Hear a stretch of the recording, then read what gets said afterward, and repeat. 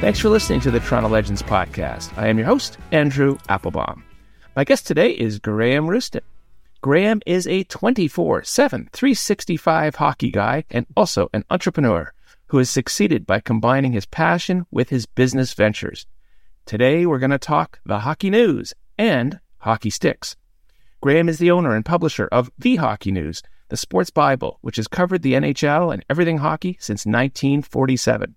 And he also owns some of the most iconic hockey stick and equipment brands, running what is considered hockey's oldest business at 175 years and counting. Graeme has demonstrated a lifelong commitment to growing the game of men's and women's hockey around the world. And in the past, he's been linked to various NHL franchise ownership opportunities. Does he still have interest? Please stay tuned. Welcome, Graeme, to Toronto Legends. Thank you for joining me. Where are you and how are you? I'm at the Toronto offices or studio of the Hockey News. That's where I'm at today, and I'm doing well. Thanks for the invitation. Well, it's my pleasure to have you on. I understand you are a dual citizen of both the United States and Canada. Where do you live or spend most of your time these days? On an airplane, it seems. Yeah. That's where I'm most familiar. When you walk on the jet bridge and the captain greets you by your first name, that's a bad sign. Oh, boy. You are a frequent mileage kind of guy. I've been flying quite a bit. I'm actually a pilot as well, but I've been flying my commercial for quite a long time, my entire career. And I actually commute between Florida and Toronto on a weekly basis. But you're not a snowbird. Well, snowbirds, I think they go down once and they go down, in November and come back in March? I think that's what a snowbird is. Well, I go down every week in March and come back every week in November, but was always on a plane. Okay. Well, a busy guy.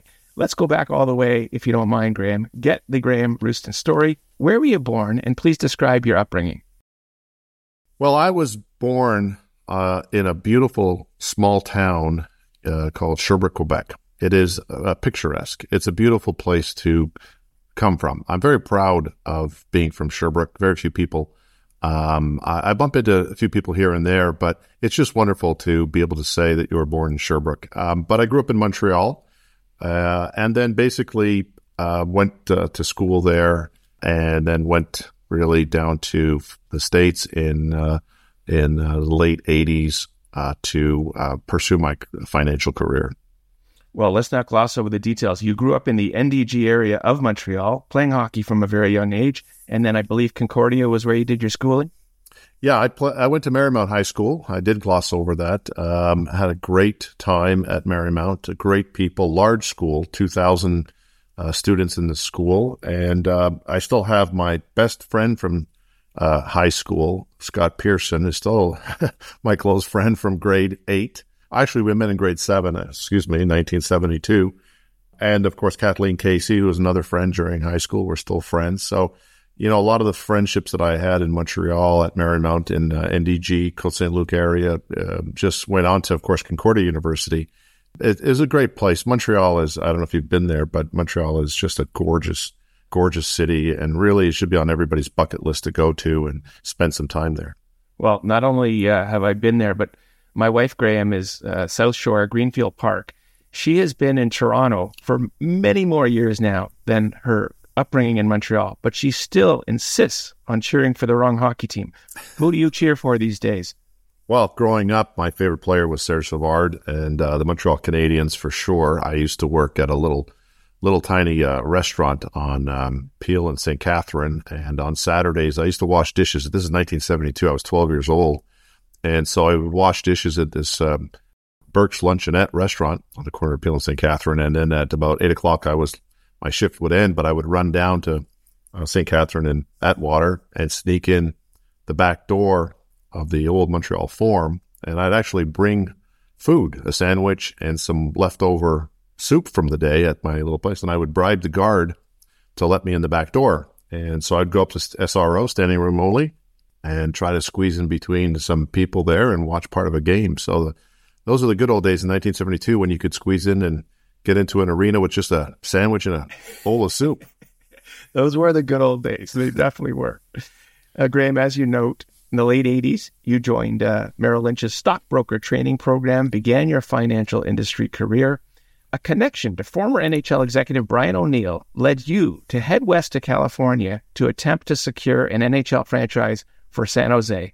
Please share that story. Well, it's when I was in Concordia University, we had there was a finance class, and it was entrepreneurship. And I thought I would be a smart guy. And instead of coming up with a business plan, which was what you're supposed to do during the curriculum, during the course, I decided to open up my own business. And, what I did was open up an ice cream parlor, ice cream shop in Montreal, which, might not make sense to a lot of people because it's only warm 4 or 5 months of the year. True. But, I did it. And one of the people that worked for me, one of the students from a high school, was Sandy O'Neill. And she was the daughter of Brian O'Neill, who was an executive with the NHL at the time. And he used to come and pick her up after her shift. And we used to talk, and I got to know him, very casually, but very, very nice man, picking up his daughter, Sandy. And I won a visa to go to the United States in a lottery program in 1988. I had asked him about future opportunities in the States, and he said to me that the NHL was looking to get a team back in the Bay Area. So I bought a one-way ticket and headed to San Jose, California. Were you part of what eventually became the San Jose Sharks, or were you kind of way ahead of the curve? Well, I wish. But when I got out there, I got a job at Merrill Lynch and put a group together to bid on the franchise. But there were several other people, several other groups. One of them was Howard Baldwin. He became famous for actually winning the process. But back in those days, I met George Gund, who was the owner of at the time, Minnesota Wild, North Stars.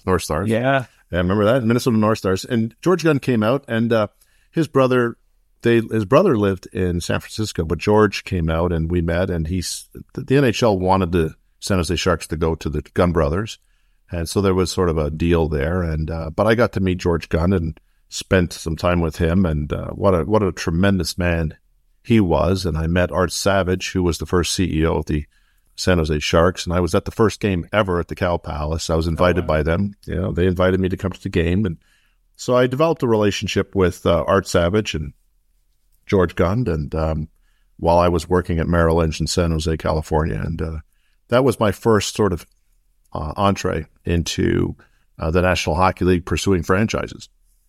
Well, we're going to get more to that because, as you know, there is a franchise available for sale right now. In fact, why don't we jump out of order and talk about that? The Ottawa Senators are for sale. Graeme, are you any interest, any involvement, and any comments on other attempts that you've been involved with to get NHL franchises? Well, if I were involved in the Ottawa Senator franchise pursuit, I wouldn't be allowed to talk about it. So that's all I can say about that. Fair enough. And any other attempts in the past? Because I think, and maybe you have a comment on Jim Balsillie kind of made that very public attempt to have a team go to Hamilton, and it didn't end up working. And I've never heard from him since on this topic. Any comments on him or any comments on any other past attempts that you've been involved with? Well, I could tell you that I had the good fortune of meeting Jim Balsillie. We played together in the Festival Cup All-Star game at the old Air Canada Centre in September of 2008, I want to say it was. And we played on the same team, and it was during the TIFF. It was the TIFF Festival.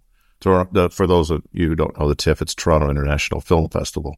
And I played on the same team with him, and got to meet him and got to become friendly with him. And he's obviously he was a very dynamic leader in the eye-tech business. He's a very strong personality guy, very smart, super smart. I mean, this guy is like brilliant. But my efforts in 2009, shortly after meeting Jim, the Montreal Canadiens became up for sale, and I was invited to get into that process, and I did, and we went quite far. I had a substantial partner with me in that, and we got right till the end. But at the end of the day, the league wanted it to go to Jeff Molson's group, and so that's the way it works. And Jim Balsillie has his way of approaching things. My way has always been, I like to be invited to a party. Mm-hmm. I like to get along with the process. And I know sometimes it's not my turn, sometimes it is my turn.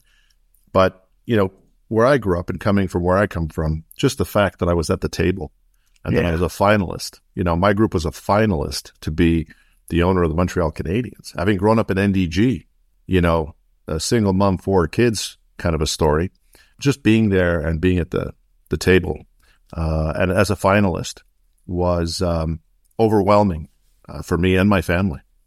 Very exciting. It must have been close to your heart. Let's talk about one project that you did get to the finish line. Let's talk about Bauer. For over 90 years, a truly iconic skate and equipment brand, none other than the Nike Corporation, yes, the Just Do It Nike of Air Jordan fame, had spent a decade trying to build a hockey portfolio specifically around the Bauer brand. That was not to be. And in 2008, you, Graeme, purchased Bauer from Nike for $200 million, which is apparently half of what Nike originally paid to acquire Bauer in the first place. Please share your story of acquiring Bauer. Well, it's another situation where I was invited to the party to participate in the process. And I was very fortunate to be able to be at the right place at the right time. There was a lot of people, a lot of groups that were circling around Bauer in 2007 when it went up on the block for sale. I had relied on my relationships that had gone way back to 1988, 89 when I first went down to California. I had the good fortune of meeting with the top people at Nike years before. They knew me, I knew them, and I'd had a relationship with them. So when I got into the process, it was clear to me that Bauer was going to be sold to my group. And luckily for me, it was. And it was a tremendous situation for me personally, because as you know, when you grow up in Canada and you're a young hockey player, boy or girl, you're either a Bauer kid or a CCM kid. You're one or the other. And growing up, I was a Bauer kid. And here I was. It was an amazing opportunity, amazing time for me to be able to sign the paperwork and become the chairman of the board of Bauer, which took place in 2008. And it was just an exciting time, big brand. My phone blew up. You can't imagine the phone calls I got. I'll tell you one off story. I was at the World Championships in Quebec City, and I was just sitting at a table by off in the corner by myself in a way. And all of a sudden, this big gentleman came up, tapped me on the shoulder, and he says to me, he says, "Are you Graeme Roustan?" I said, "Yeah." And I thought I was going to get kicked out of the place. I thought, like, I've been kicked out of a lot of places, so I'm used to that. And then the guy says, "Would you follow me?" And I was like in mid cutting of my whatever I was eating, and he says, "Would you follow me?" And I thought, I'm seriously getting kicked out of this place, And I said, "Sure." I followed him into the kitchen. He walked into the kitchen. I'm thinking, okay, I'm going to get rolled here or mugged or something's going to happen to me here. I go around the corner and it's Stephen Harper. And he's standing right there, and he had sent his security detail to come get me. And, he says, "Hey, congratulations on Bauer," and I said, "Oh, thanks," And we talked about hockey for, I don't know, it seemed like an hour, but probably was more like 20 minutes.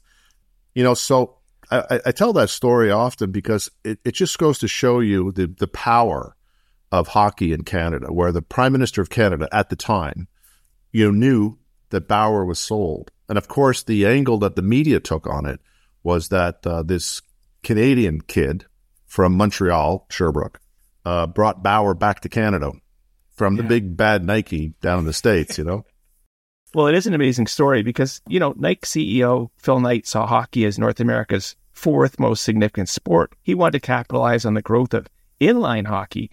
They failed. Why did Nike fail and decide to get out of hockey? And if a company as large and successful as Nike couldn't make it work, why did you think you could make it work? Well, I want to take my hat off to Nike because they recognized why it didn't work for them. And they recognized how it could work. And they believed that the only way Bauer could grow and become the behemoth that it did become was that it had to be owned and led by a passionate hockey guy. And Nike, they knew what their strengths were, which is, soft sports goods and U.S. team sports and stuff like that. But they recognized that they didn't have what I had, and they wanted it to go to a hockey guy, and I was the hockey guy that they chose. And, after I did the deal, I often got calls from those same executives who were rooting me on, just cheering me on and celebrating all of the successes, the acquisition of Mission iTech that I did 3 months after that. That was out of Montreal. The acquisition of Cascade, the acquisition of Maverick, all the things. But when I took it public on the TSX as the chairman, and of course there was a whole group of executives, we all took it public, but I was the chairman. I got a call from them, and they said, congratulations. And they were even more thrilled when it surpassed $1 billion in valuation, although some of them sort of were saying, well, wait a minute, we sold it for $200 million, and now it's worth $1 billion 3 years later. Maybe we sold it a little early. But they did recognize, and hats off to them, that the only way that Bauer was going to work was that if it was in the hands of a hockey guy, and I was the hockey guy. Well, that certainly makes sense. Now, Graeme, as you mentioned, you took your private company that now owned the Bauer brand public on the Toronto Stock Exchange. You served as chairman of the public company for a few years until you left in 2012. Running a private versus a public company, just different beasts, or did you really prefer one model over the other? Well, they're different animals for sure. In one case, with Bauer, a lot of people wanted to own some shares of Bauer. People would buy 100 shares of Bauer just so that they could say, I own a piece of Bauer, or they would buy it for their boys and girls, so that they could also celebrate it. So I was in Toronto, and I'd be walking on Bay Street or in Yonge Street or wherever I was walking, and people would stop me and say, hey, I'm a shareholder. And literally we'd get into long discussions about hockey. So, owning a public company is very public, and part of your job is to be the ambassador. And I gave a lot of speeches, and I did a lot of dinners, and I handed out a lot of equipment, and I traveled the world. I played in Red Square, and I played in Belarus, and I played in Helsinki, and I played hockey all over the world as the chairman of Bauer. So it's a large part of being the chairman of the board of a publicly traded company is being out there in the public, interacting with all stakeholders. And as opposed to private, it's a little different because you just really don't have that external desire to meet with shareholders and other stakeholders. It's not the same at all. The core asset of your Roustan Media Group is the Hockey News, started in 1947, and as I noted, the longest continuously published sports magazine in the world. What is the Hockey News, and why was it so appealing to you? Well, I think the story I have on the Hockey News, I think a lot of your listeners and a lot of people can sort of identify with. If you're a hockey person and you're in your 30s, 40s, 50s, 60s, 70s, you grew up with the Hockey News, as I did. One of our neighbors was a subscriber when I was a kid, and he would always drop it off so that we could read it. And my mom, who was a single mom, couldn't afford a subscription, but she did get a subscription for me one year for Christmas. But it was something I read cover to cover. And my mom passed away last year, but she used to always tell me all the time that when I was a young boy, all I was interested in was really in two things: going out in the streets and fighting other kids in the neighborhood, and the Hockey News. And she said she couldn't get me to read anything. She was trying so hard to get me interested in school but if she gave me a Hockey News magazine, or a newspaper back then, I would read it cover to cover multiple times, back and forth, as everybody did. I wasn't unique in that way. So I've been reading the Hockey News for over a half a century when it became available to acquire from PK Palado. And I jumped on it, and I acquired it and about just over 5 years ago. And it's been I always tell people it's the very best acquisition I've ever made, and I've made a lot of acquisitions. Well, as you know, you were a longtime subscriber of the Hockey News, and on January 26, 2018, you announced the acquisition of the publication from PK Palado, or a subsidiary of Quebecor Media Inc. Why was it even available? I understand that Quebecor's interest in the Hockey News was related to trying to acquire an NHL franchise for Quebec City. When it was apparent that wasn't going to happen, I guess they kind of lost interest. Why was this asset even available to you? Well, I don't really know. I've heard a lot. I've read a lot of different reports out there as to why it was sold. What I was told was that they had, as you know, they have a large portfolio of magazines, and this one didn't fit their portfolio. Wasn't a good fit for them, and this is why they wanted to shut it down. Actually, that's what the plan was. The plan for them was to shut it down in June of 2018 at the end of the season. And when I got the call, it was, listen, we're going to shut it down. Do you have any interest in? Because if you don't want it, we're going to shut it down. And I said, well, it's almost sacrilege to shut down the hockey news. But this was a time when a lot of magazines and a lot of newspapers were biting the dust, right? Let's face it. It wasn't it. And I want to be very clear about this, that this has nothing to do with Piquet Balado or TVA or Quebecor. This was just the time of 2018 when the industry was getting hammered across the board. And so it was bleeding badly. And so they reached out to me, and I said, yeah, give it to me. I'll take it on. And I took it on. I would have assumed that your Hockey News subscriber base was heavily skewed to Canadians, but apparently today that's not the case. Well, that's one thing I noticed when I bought it. 80% of subscribers were in Ontario, which is great. That's fantastic. But, having spent so much time in the States and becoming a dual citizen myself in 1995, the market in the U.S. is 10 times the size of Canada. And let's also face it, since Gary Bettman came on board in 1993, the explosion of hockey in the United States has just is off the charts. And so, if you go back to when I grew up, where there were 6 teams and there was it was all a Canadian sport. Today, it's really an international sport, but the American side of the border is just tremendous. So what I've done is I've, really put a lot of energy and time and money and investment in growing the subscriber base in the U.S. And today, I'll give you an example. Every month that goes by, 55, 60% of our new subscribers are coming out of the U.S. So I've turned the business around, not only financially, but also from a subscriber base, that it's not 80%, Ontario and 20% the rest of the world. Today, it's more of a 50% Canada, 50% USA story, but the growth is in the U.S. for sure. It's amazing. What a change. Printed newspapers and magazines are dead, so we've been told. Why is the Hockey News thriving? How have you extended the brand to the metaverse? Yeah, well, I keep hearing that, magazines and newspapers are dead, but, I don't see it. I think there's a shift in the space. I think that, you have to be specific. You have to be a niche business. You have to know who your customers are, and that's no different from any business. You just have to understand where your customers are and what their tastes are. And yeah, they may have a taste for more digital today. They may have their smartphones and they want to read their content there as well as the print.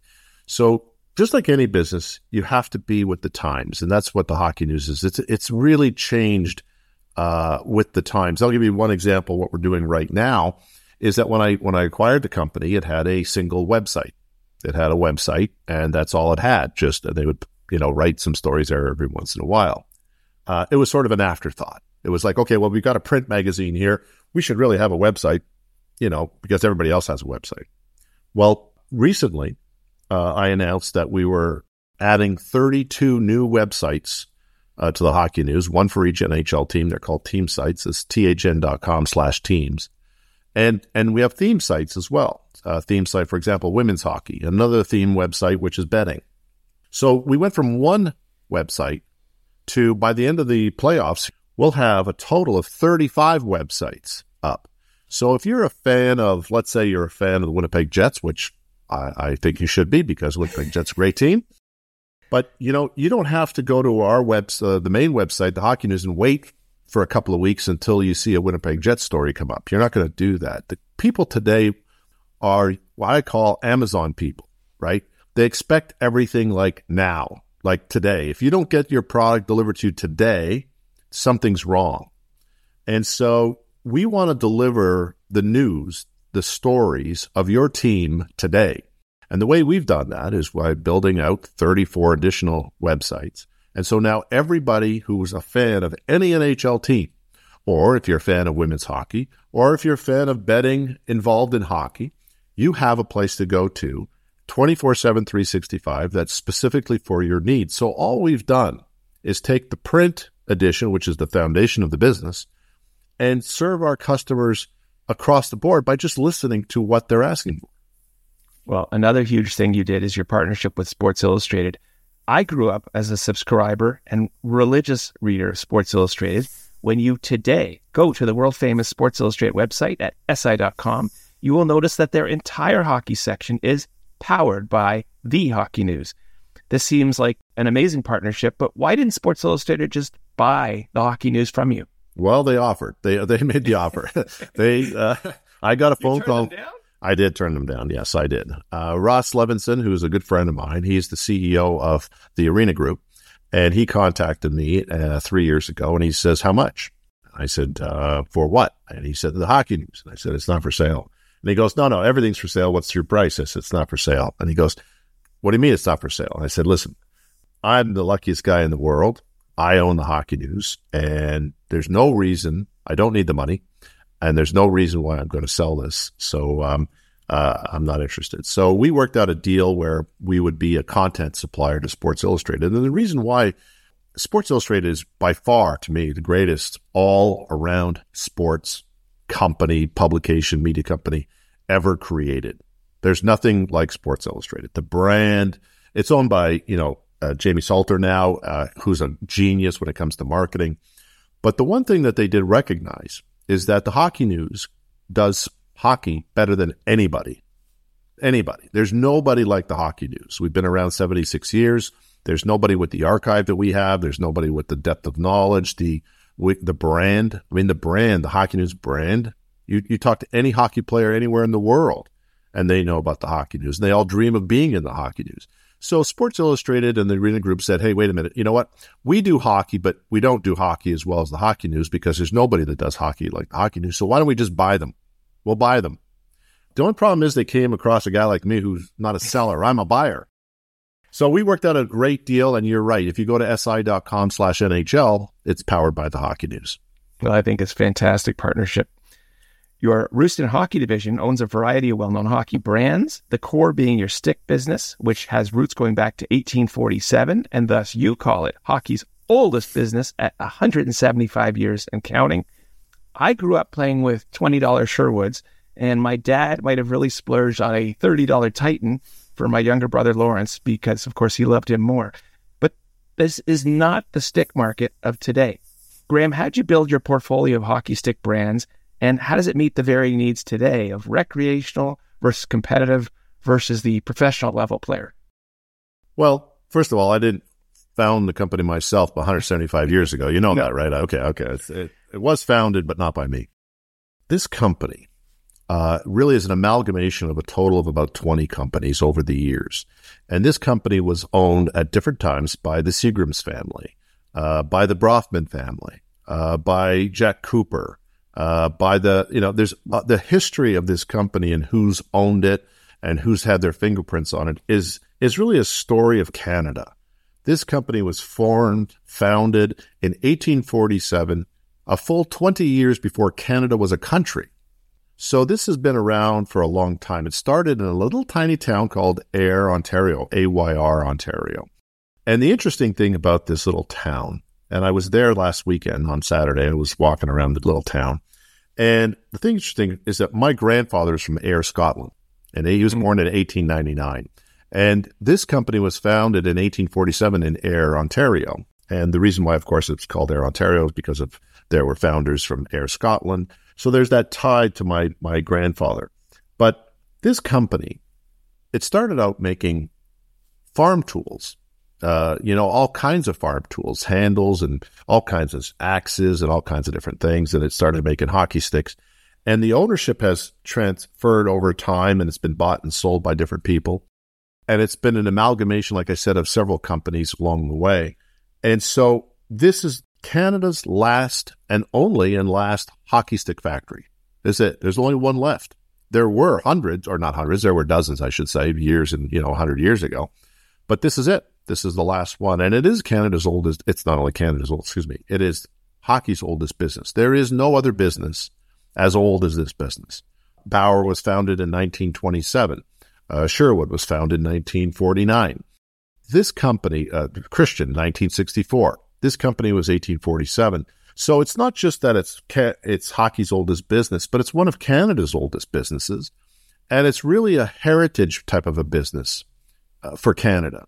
And there is no other factory in the United States. So really it's Canada's and United States' only factory that makes hockey sticks remaining. And when I walk around, and I moved it, I had to move it during the pandemic because it was in a factory. The factory I was in was 105 years old and literally falling apart. So I moved it from Hespeler, Ontario to Brantford, Ontario during the pandemic. It took about 6 months to move it. But we're in a beautiful facility right now, and we're making 400,000 or 500,000 hockey sticks a year. Business is very good. We make hockey sticks for most of the big brands, Sherwood and Vaughan, and my own brands, Christian and Northland and Torsbo. But we make also a lot of sticks for the NHL and their teams, custom sticks. So it's a wonderful place for me to walk around, and I just love spending time there. And talk about the various stick segments. There's the recreational player, competitive player, professional player, all with different needs. And of course, we've all heard the story now about little Tommy going to the store. He wants his dad to buy him a $300 stick that may not even last a season. How do you manage all these different consumer needs? Yeah, it really bothers me to see that, kids are playing rec hockey or are being sort of sold $300 hockey sticks. It's not necessary. The game of hockey is already very expensive to play. And the registrations are flat and they're not growing because it's a very expensive sport to play. So what I've been trying to do my very best at is to make hockey more affordable. And so the sticks that come out of my factory right now, you can buy them at Canadian Tire for $20, $30. And so I tell families and parents all the time, look, there is a market for the $300 and $400 stick that, for the elite players that are trying to get to the NHL and they want this curve and they want this lightness and stuff like that. And this is coming from the former chairman of Bauer. Okay, so I know a little bit about this. Your young boy or young girl does not need a $300 hockey stick. They really don't. I always tell them that Wayne Gretzky, the all-time scorer of all time, did it with a wood stick. He did it with a wood stick. And you know what? I'll tell you something. I don't care what anyone says. The talent of a hockey player comes from learning how to skate, learning how to shoot. The $300 stick versus the $100 or a $75 stick, you know what? It's not going to make you a Wayne Gretzky. It's just not. If you're enjoying this Toronto Legends interview, please check out the more than 150 additional episodes available anytime. We got the King of Bay Street, Wes Hall, Canadian Ambassador to the United Nations, Bob Ray, former CFL Commissioner Mark Cohan, Kit Corporation's David Cinnamon, and broadcasting legends Wendy Mesley and Gord Martineau. How they did it directly from the Toronto Legends themselves. All episodes available 24/7, 365, wherever you get your podcasts. On the subject of equipment, Graeme, you last year announced your acquisition of McKenney, a custom manufacturer of hockey and lacrosse equipment that had been based in Scarborough since 1996. So you now offer hockey equipment and hockey sticks, the whole package. Talk about your stated goal that you would like to repatriate manufacturing back to Canada. Well, that's my goal here. The idea is to bring hockey manufacturing back to Canada, made in Canada. That's really important, not only for the sport, but it's important for the heritage of Canada, that something is made in Canada. And we make, like you said, in Scarborough, we have a factory now that makes goalie equipment and lacrosse equipment. That's at McKenneyHockey.com. So if you're a young goalie or a professional goalie, you can get your equipment designed exactly the way you want it. And it's pro equipment. It's not real retail stuff that comes out of China. This is pro gear. And it's custom, so you can get what you want. And it's made in Canada by Canadians. There's a lot behind that. There's a desire on my part to make made in Canada important again. And so by making hockey sticks and making hockey equipment in Canada and making it more affordable and dealing directly with consumers, you can buy a full set of goalie equipment directly from us, the manufacturer. You can go straight to us. And if you want hockey sticks, you can come straight to us. And we'll make it for you. We'll customize it for you. It's made in Canada. And that's my goal here, is to try to bring some of the made in Canada back to Canada and make it affordable. And that's what I'm trying to do. The obvious question, Graeme, is going to be, how can you possibly compete on labor costs? You can't. You can't when it comes to pro stuff. Well, you can't when it comes to retail stuff. For example, if you want a very low end and pay a couple $100 for a pair of retail goalie pads, the only place you can get those from is out of China. But if you're like an American Hockey League goalie or an East Coast Hockey League goalie or a university goalie, and you want a pro set that would at Bauer or CCM cost you $2,500, we can make that using Canadian labor, and we can get it to you for, I don't know what, it's $1,700 or $1,800. It's cheaper because we don't have the shipping involved. We have the immediacy of the product available. So in certain categories, you're right, you can't compete with China, but in other categories you can. And going back to the chairman of Bauer role I had, I know what we can make here, and I know what we can't make here. I think you also have a very different business model. What's different between you and your competitors is the economic synergies that come with owning not only major stick and equipment brands, but also this very powerful media asset, the Hockey News. How do you take advantage of those synergies, Graeme? That is the key thing here, is that not only do I make the sticks in Brantford, Ontario, but I brand the sticks with my Christian or Northland or Torsbo brands, and then I sell it direct to consumers on our websites, and I market it in the Hockey News. So there's no other margin there. There's no other middleman. There's no middleman. There's no middleman. I'm not selling it to a retail store who then sells it to, I'm selling it direct to consumer. And so I can keep the other people out of the supply, out of the chain, and get it to the end user much cheaper. So it's a vertical type of integration where you make the product, you brand the product, you sell the product, and you market the product. Makes sense to me. I want to talk about BetMGM. They were named your exclusive sports betting partner of the Hockey News. Now, this was before the introduction of fully legalized sports and casino gaming in Ontario, which happened last April. How do you work together today, and how has the partnership changed in the last year with the gambling regulatory environment opening up so significantly? I sort of want to go back to your question about Sports Illustrated. It's the same kind of a story. Sports Illustrated and the Arena Group recognize the strength of the Hockey News brand. And they approached me. They came to me and they said, how much? And I turned down that to sell it to them, as we talked about before. BetMGM wanted to get into the gaming business in Canada. And they knew a year or two in advance that they were going to be applying for their license in Ontario, Canada, the province of Ontario. So what they did, and they're very smart people. My goodness, they're the smartest marketing people out there. They said, okay, we're going to enter Canada. How do we want to enter Canada?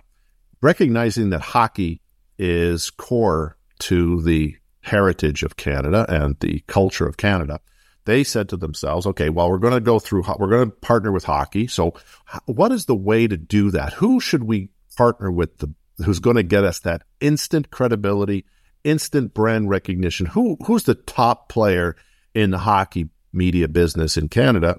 And of course, it's the Hockey News. So BetMGM called me and they said, we want to partner with you. And I said, fine.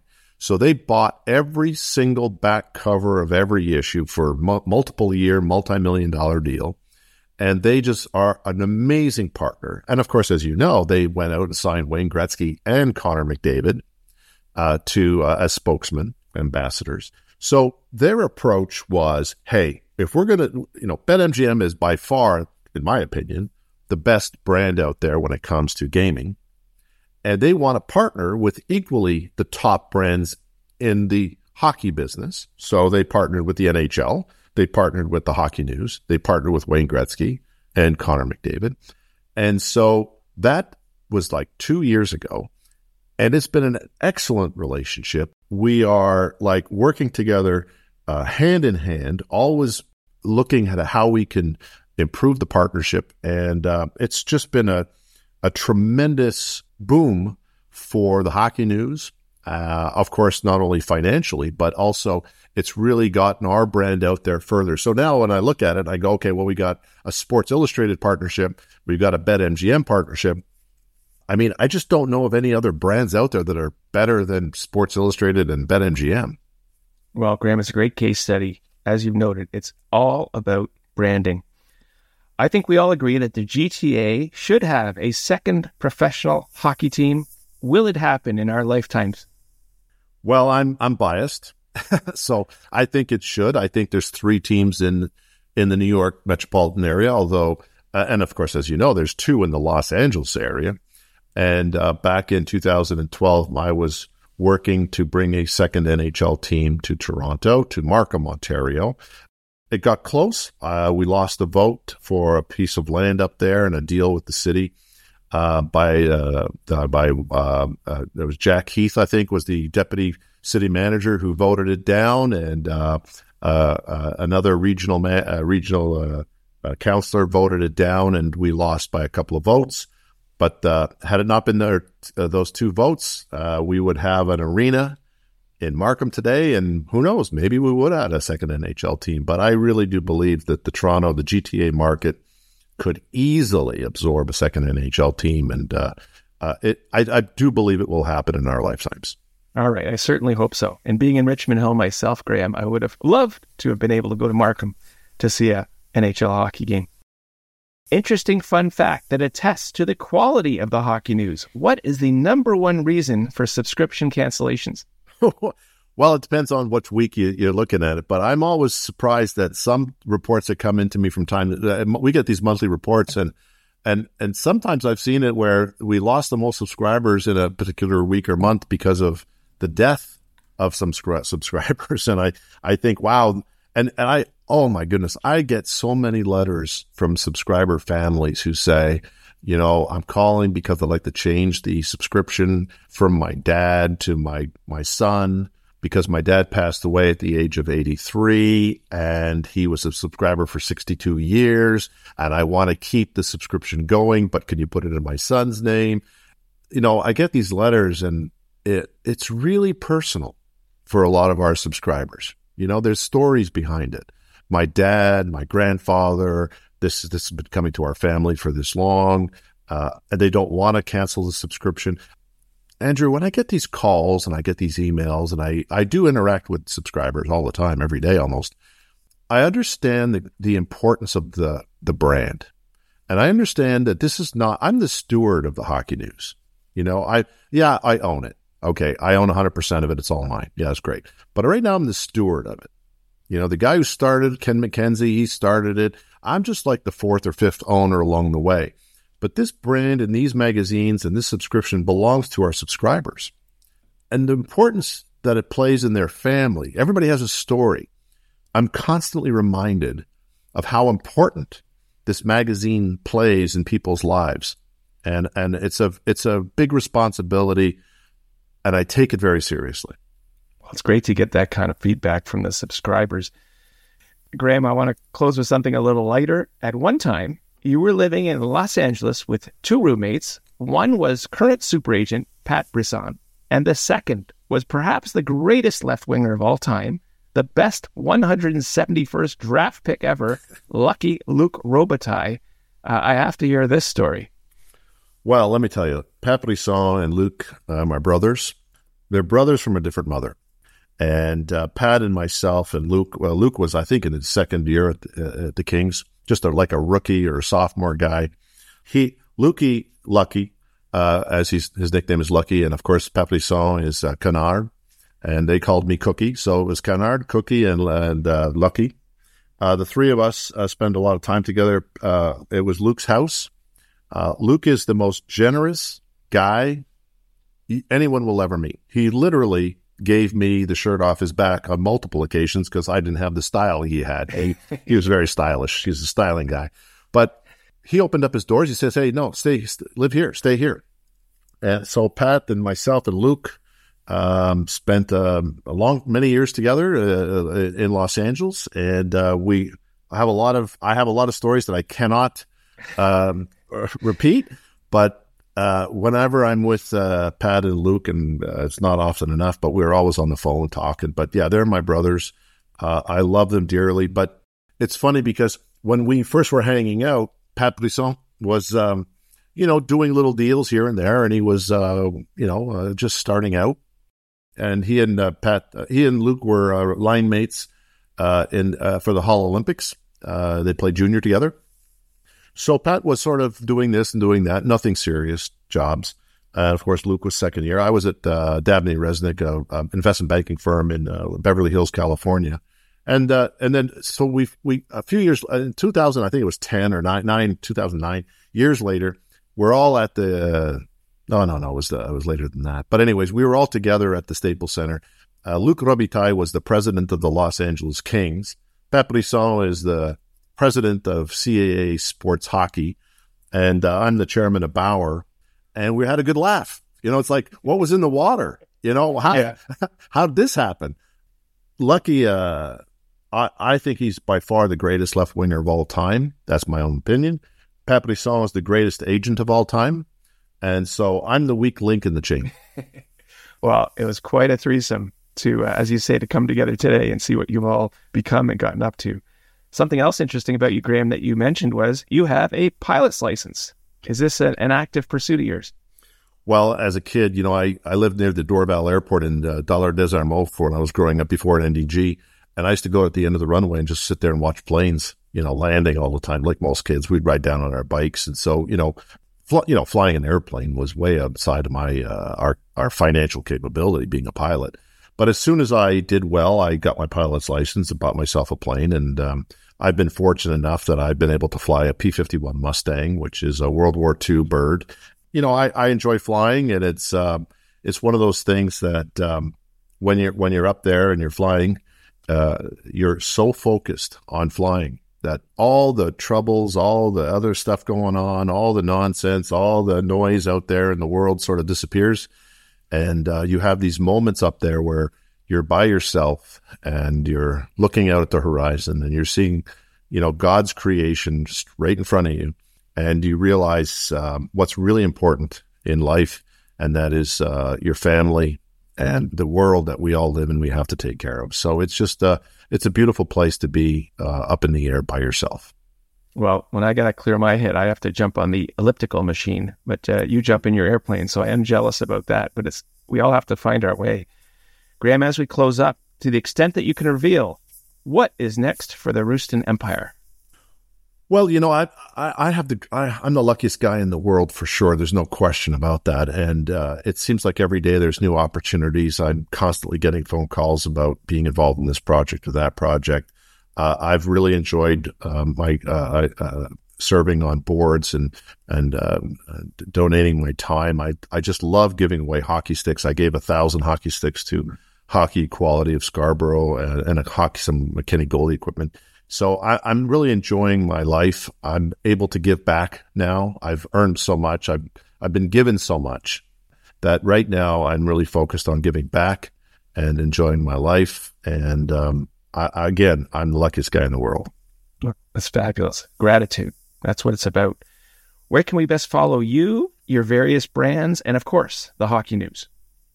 Well, I have a website, roustan.com, that really is the centerpiece of all my acquisitions and businesses. But I really encourage people to go to thehockeynews.com and subscribe and support the journalists. I have 100 plus or minus 100 journalists that I support through the Hockey News and subscriber support. And if you really want to, and I tell this all the time to people, if you really want to know and be the smartest guy in the room when it comes to hockey, you got to be a subscriber to the Hockey News because of the content. I mean, the what we produce out there is just an amazing thing. For $34.95 a year, you're just going to get a lot of knowledge. So if you want to follow me, it's roustan.com, but I think I would prefer you to follow the Hockey News at thehockeynews.com.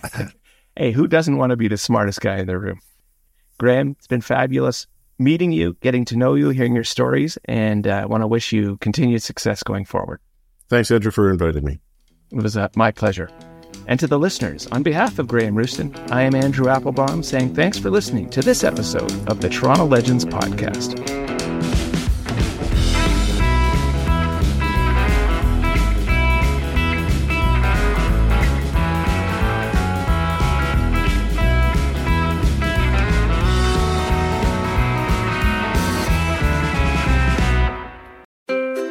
What happens when we play outside? We become healthier, both mentally and physically. We become more creative and more focused. We connect with nature, each other, and ourselves.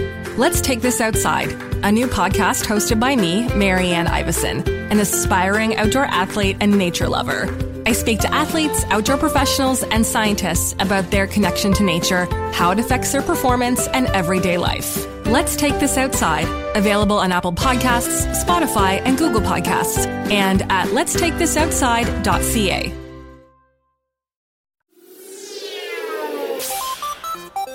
Hi, I'm Steve Yerko. And I'm Tara Sands. Now available from Maji Media is our new podcast, 4Kids Flashback. 4Kids is the company who brought you the English dub of Pokémon in the late 90s and so many other shows like Yu-Gi-Oh!, Shaman King, Teenage Mutant Ninja Turtles, Kirby, the infamous One Piece dub, and so many more.